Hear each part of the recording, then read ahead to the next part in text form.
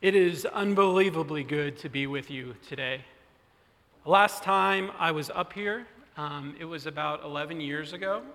I was looking toward that back door, waiting for them to open, and I heard Then Be Thou My Vision play as Meredith came in, my wife. I say that to let you know that the journey from there to here, as you will hear, it was not always a straight path, but it was one in which I saw the goodness of God all along the way. And so this morning, as we have heard from the passage that comes out of Exodus chapter 33, I am just struck with how fixated Moses is on the presence of God. As a leader, this is his desire. His desire is for his people to have the presence of God that dwells among them. He knows that in order for this to happen, he as a leader has to have the presence, and then also the people as well have to have it. But you see in our passage today that there's a little bit of doubt in him as he is having this exchange with the Lord, not knowing, will God's presence remain with the Israelites or will it go? You see, the journey for Moses, as he sits at the base of Mount Sinai, has been a long journey. And in some ways, he has now gone up and down that mountain around 7 times. That's to the point that our passage takes place right here. Up and down. And one of his main roles with the Israelites is to go up and to hear from God and bring that back down to the Israelites and share with them what God said. Up and down. But that's his role as the leader. His role is to be one of intercessory and also mediation for his people. And I'm reminded specifically 2 of the previous trips I think were particularly difficult for Moses. We are told that before our passage today, the trip that he went up to when he visited God on Mount Sinai, it is there that he stayed up there for 40 days. And he was up there for 40 days as God showed him the commands. He told them how to obey. It talked to Moses about how to obey him. And we hear that as he is up there on the mount, preparing, learning all of these things, he comes back down to the Israelites. And on his way down, as he reaches the base, they are there. They could not wait for his return. They had already created idols, started worshiping those idols. And we hear that Moses, in his frustration, he breaks the idols, he breaks the commandments, and he punishes his people. But what I appreciate about Moses in this, as he punishes his people, even though it happens, is that Moses understands that him as a leader, he's going to go back up to that mountain. And when he goes back up to that mountain, he's going there to intercede on behalf of his people to God. He understands that for his people to go on, for them to continue on in their journey, that there is only one way, and that is with the presence of God. And so he goes back up there. And when he's back up on the mountain and he's talking with God, he tells God, God, save my people, take me instead of them. And so now as he comes back down and we're looking at this passage at the base of the mountain, and Moses is there in front in the tent, and he has formed the tent of meeting, and he is there at the base of the mountain. We see this exchange that he is having. And in this exchange, he is pleading with God, God, please don't leave my people. You know, for me, this exchange right here that Moses is having with God is one that reminds me of 2020. 2020, I was a pastor in a church in Tulsa, Oklahoma. It was the midst of the COVID pandemic. And I remember one day in particular, I had 2 meetings scheduled. The first meeting that I had scheduled, I went and I visited a parishioner whose husband was in the hospital, and he was on the ventilator and suffering from COVID. And then the second meeting I had that day, I went to host a group of our parents of high school students. And I sat with them in their home, and I talked with them because they were at kind of the end of their rope. Because their students, their kids, were suffering from anxiety and they were suffering from depression because of what was going on. And I remember I got into the car after that meeting, and I kind of had this moment where I was like, God, if you don't give me your presence, if you don't give us your presence, how are we going to go forth from here? How will we go on? And I think this is a real challenge that we all face in ministry, is this idea that we face these challenges, and if we're not careful, they can shake and they can rock the very core of our calling. When Oskin talks about calling, he talks about it in a way that we have a primary calling and a secondary calling. That primary calling that we have is to God.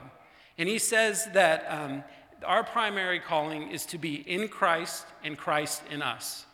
In our primary calling, it recognizes that our identity, first and foremost, is as the beloved children of God, not for what we do, but because of what he has done for us.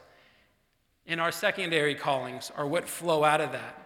You see, the secondary callings is what God calls us to do or where God calls us to go. These are extensions of our primary calling, and they are how we reflect God's character in the world around us.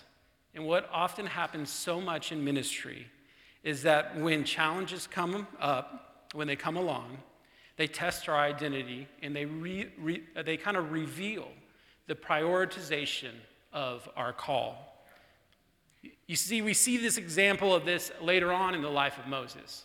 If you know that in Deuteronomy 34, Moses is standing on Mount Nebo. And he's standing over there and he's surveying the promised land. And when he's surveying the promised land, he knows that he's not going to be able to step foot in the promised land.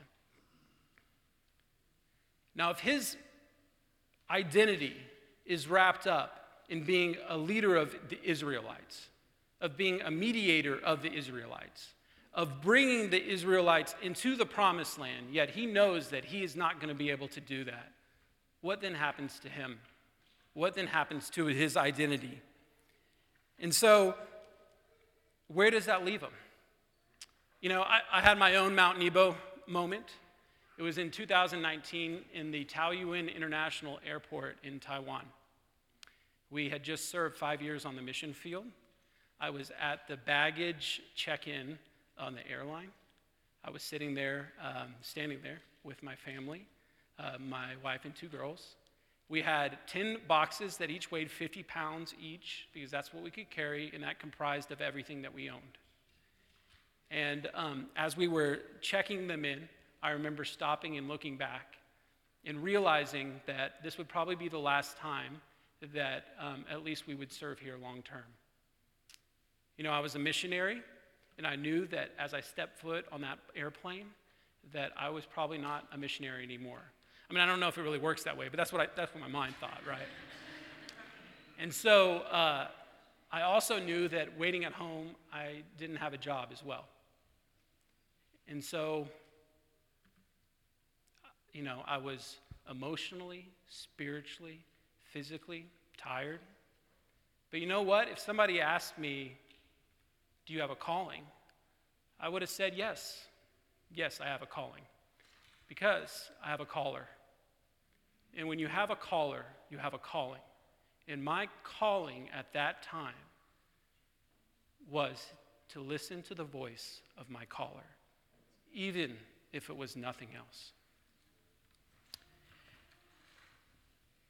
My guess is that many of you here as well will have your Mount Nebo moment. At some point, you're going to be in a ministry role, and you're going to be no longer to be in that role, or there is some aspiration or expectation that you have, and you're not going to be able to enter the place where you thought that you should be able to enter. And you're going to stand there, and you're going to survey over what you can't have or what you no longer have.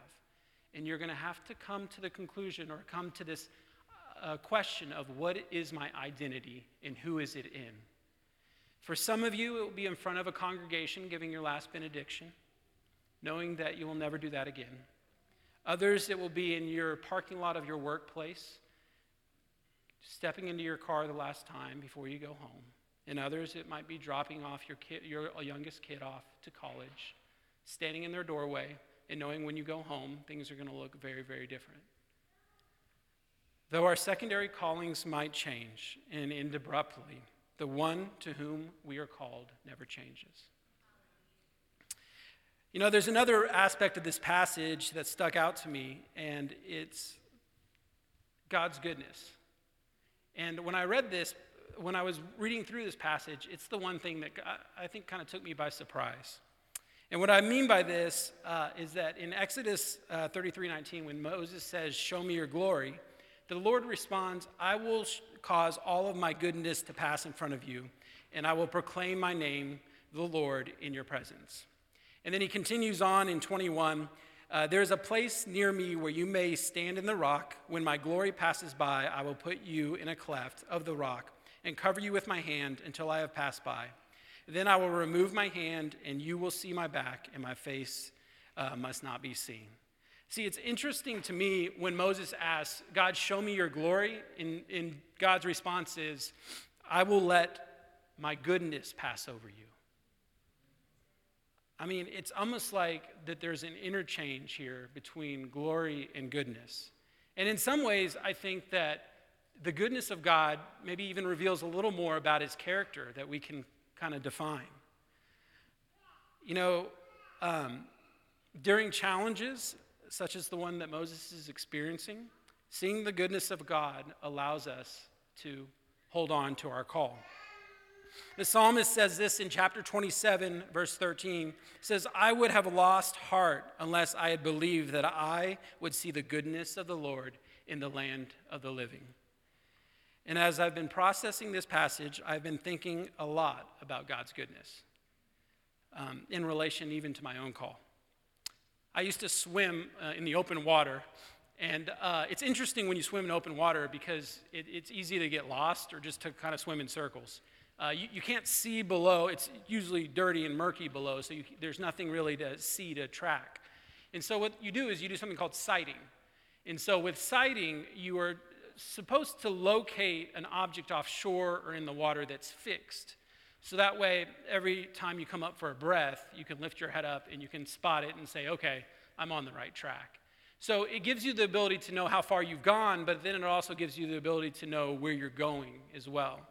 And in many ways, I think we have locations like this in our lives. They're fixed locations. And when you cross into them and you step into them, you remember different experiences or times you've had in those locations. And for me, Estes Chapel is one of them. I kind of mentioned it earlier about 10 years ago, but my first time in here was in 2007. I was on a campus visit. I sat in the back there. And when I sat down, I was like, "Okay, God, I don't know what I'm going to do vocationally, but I know that you have called me here." And it was a huge impact on my life, and that's when I decided to come to Asbury.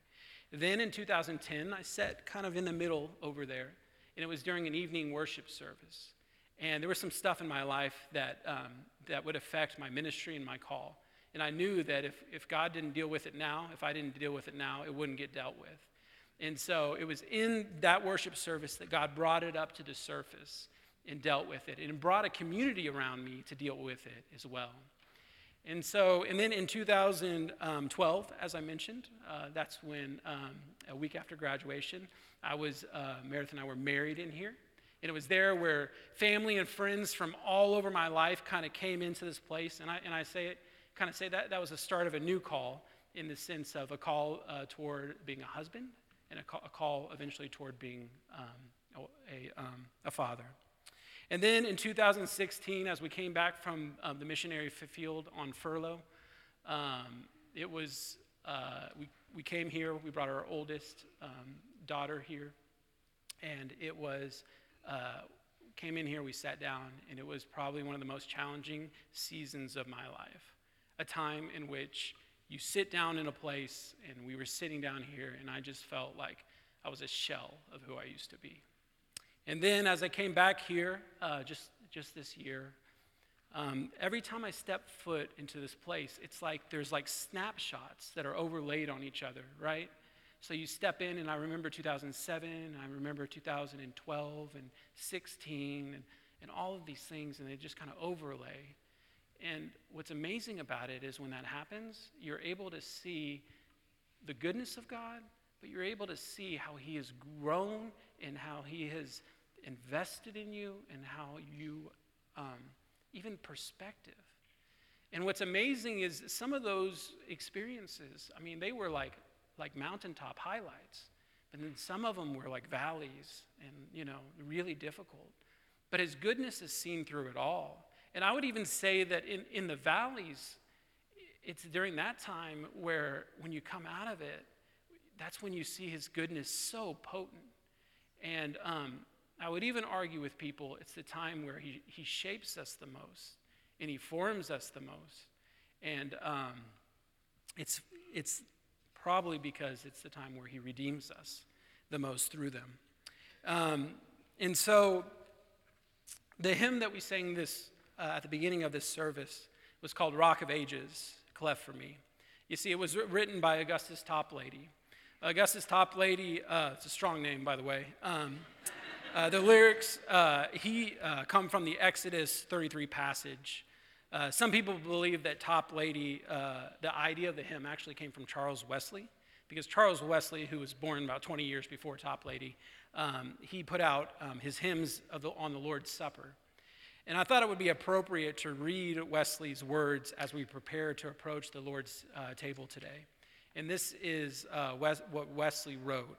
He said, "Rock of Israel, cleft for me, for us, for all mankind. See thy feeblest followers see, who call thy death to mind. Sion in the weary land, us beneath thy shade receive. Grant us in the cleft to stand, and by thy dying live." God took Moses and he placed him in the cleft of the rock so that his goodness might pass over him. But for us, no longer does the hand of God have to veil our eyes from seeing his goodness. We have seen the fullness of God's goodness revealed in Jesus, our rock and our Redeemer.